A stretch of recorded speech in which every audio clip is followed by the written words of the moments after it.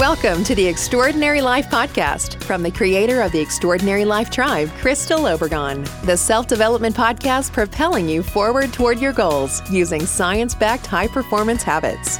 Reach the next level in your physical and mental health, see new heights in your relationships, gain clarity on your purpose, and live your extraordinary life. Welcome your host, writer, speaker, and coach, Crystal Obregon. Hi there, this is Crystal from Crystal Obregon Coaching with episode number 51 of the Extraordinary Life Podcast. Today's podcast is a little shorter than usual, but I really wanted to take the time to share some of the insights I've gotten from reading the advanced copy of Jenna Kutcher's book, How Are You Really? I would highly recommend the entire book. It's her first one. And this podcast just happens to be airing the day after it's officially released to the public.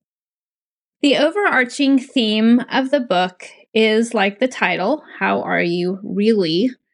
It's split into 3 parts. The first part is about getting to know yourself by really listening in and learning what you really want from life. The second part, and the one I'm going to be talking about, is about the benefits of building the support network or system to help you grow and achieve your dreams. And the last part guides you through the steps of creating a life full of success and joy.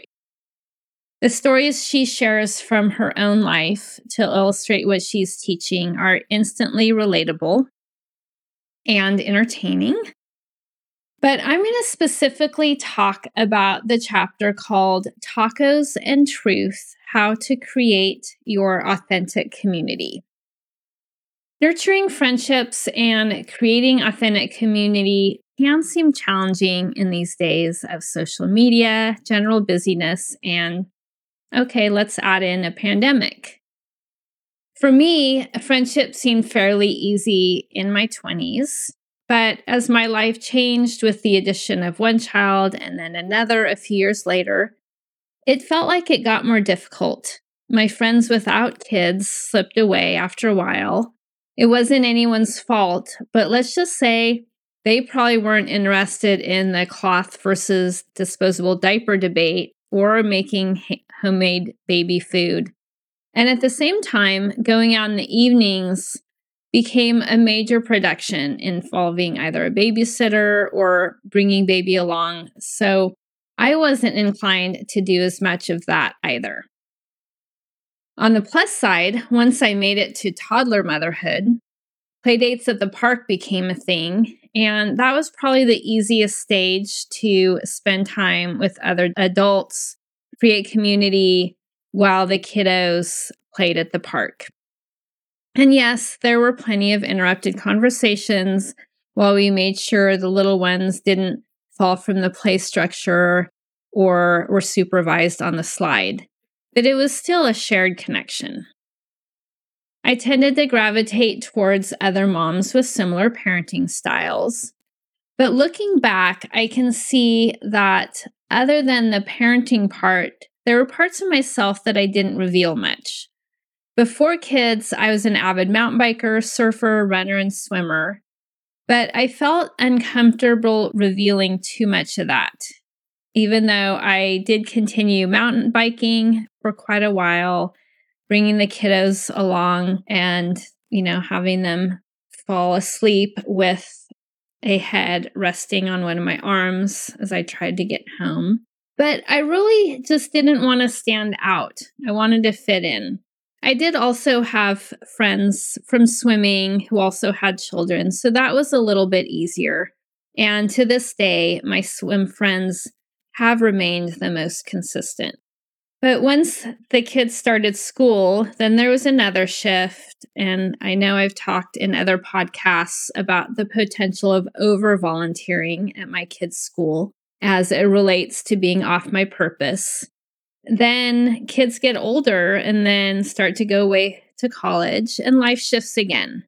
It can be confusing to figure out how to keep friendships going amongst all the changes.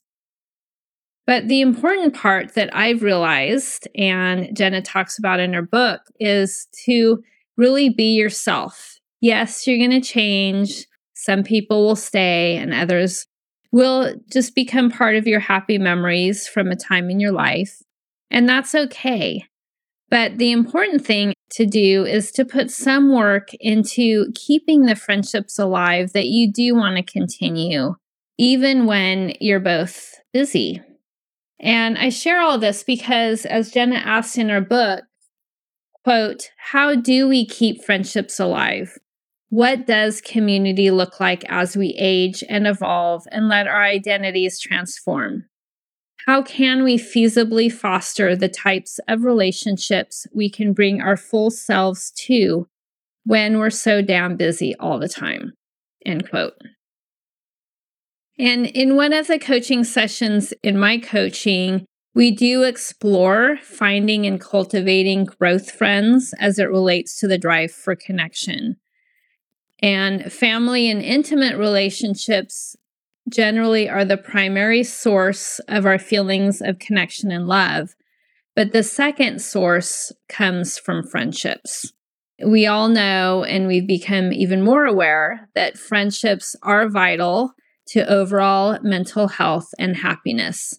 So it's worthwhile to focus some energy on developing greater friendships in your life and keeping them alive. I've spent a lot of time pondering the topic of connection and friendships the last couple of years. I don't think I'm the only one forced to reconsider what and who were important to me during the pandemic. I'll admit technology was really helpful. I bought my mom a smartphone a few months in so that she could communicate with me, my kids, and my brother and his kids more easily, because I knew she was feeling somewhat isolated and we couldn't really go see her. I also deepened my friendships with several different groups of networking friends over Zoom throughout the pandemic. We met monthly and weekly and sometimes even more for structured and unstructured time.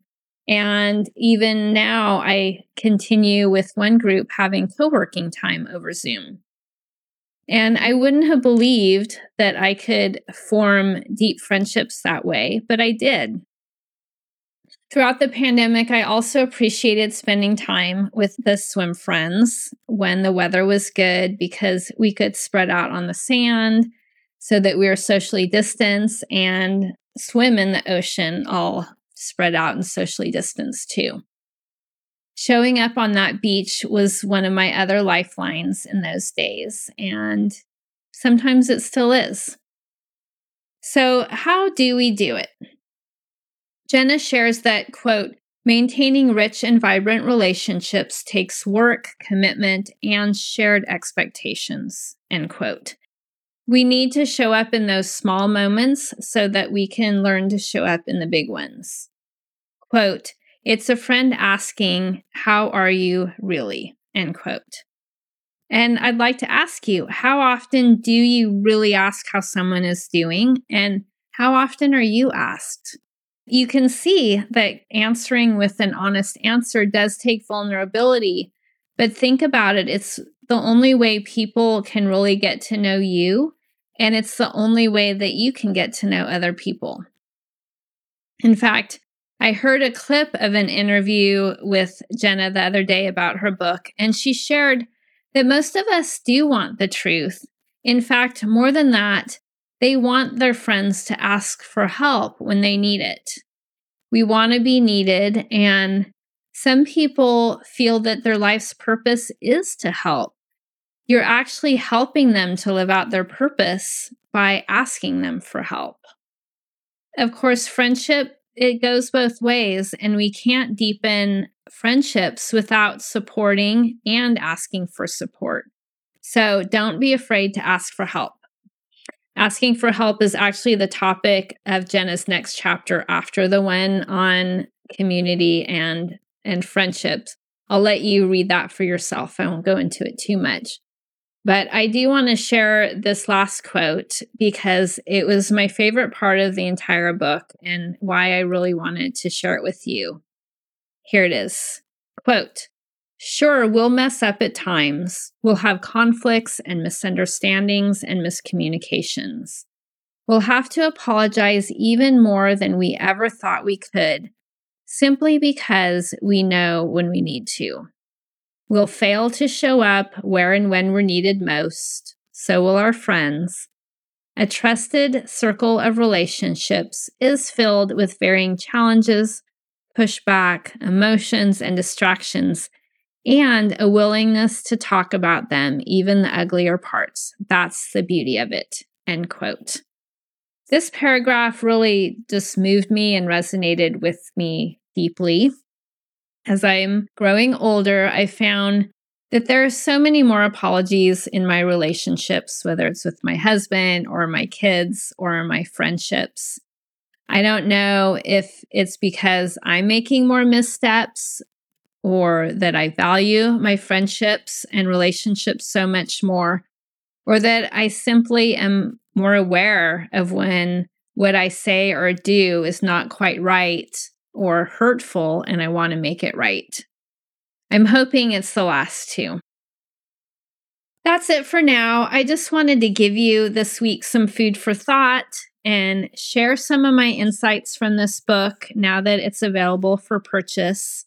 I'll put a link to it in the comments. I do think you'll really like it, no matter who you are.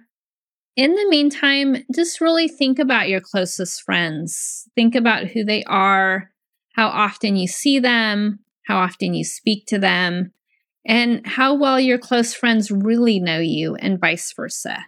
It's worth thinking about, and it's worth acting on if you're finding that you don't really like the answers.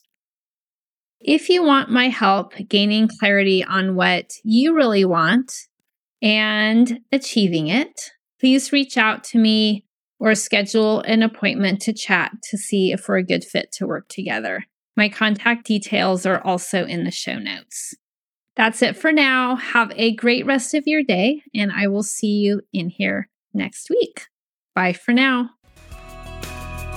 Thank you for listening to the Extraordinary Life Podcast with writer and coach Crystal Obregon. We'd love to connect with you outside of the podcast too. To find more helpful insights, show notes, and more about Crystal, go to crystalobregon.com. That's OBREGON, where you will also find info for the Design Your Decade workshop.